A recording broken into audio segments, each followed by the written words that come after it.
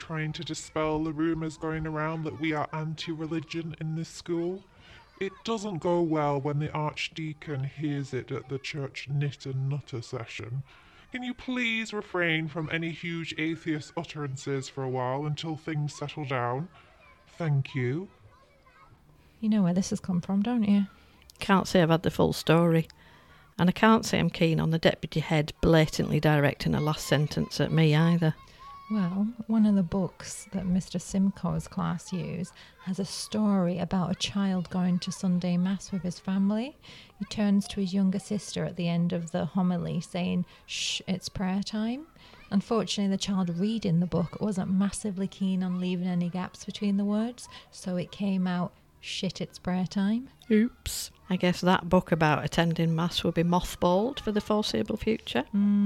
I see Simcoe has had his class watching TV again all morning. I just don't know how he gets away with it. No, me neither. Well, he convinced everyone that showing Wimbledon for 2 weeks last summer could be done under the pretense of working on angles, speed and trajectory.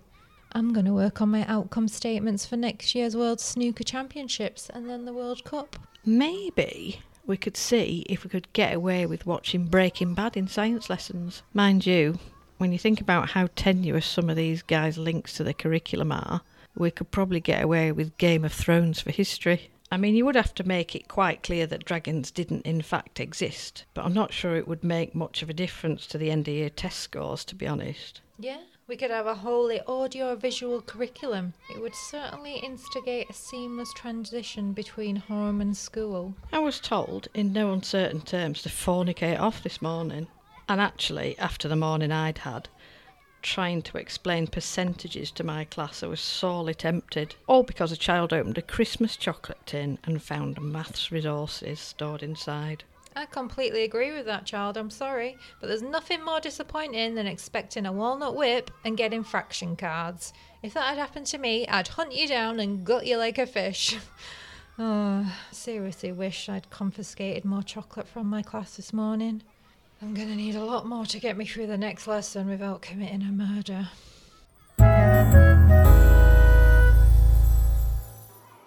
Well, I've just learnt a valuable lesson from Ajax Hamilton this morning.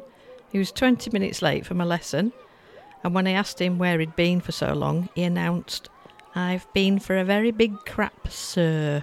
Very hard to get the class back to listening after that, and I don't even think he was trying to be amusing. The honesty of children. Well, I was told last week that I shouldn't be bending over wearing trousers too small for me. Apparently, when I reached down to pick something up, I could be arrested for public indecency. That's nearly as good as Ajax becoming very cross in our English lesson and declaring that flatulence is not amusing. Much to his disgust, the rest of the class did not agree. Oh shit. Whoa, caution, newly qualified teacher alert, heading our way, 12 o'clock.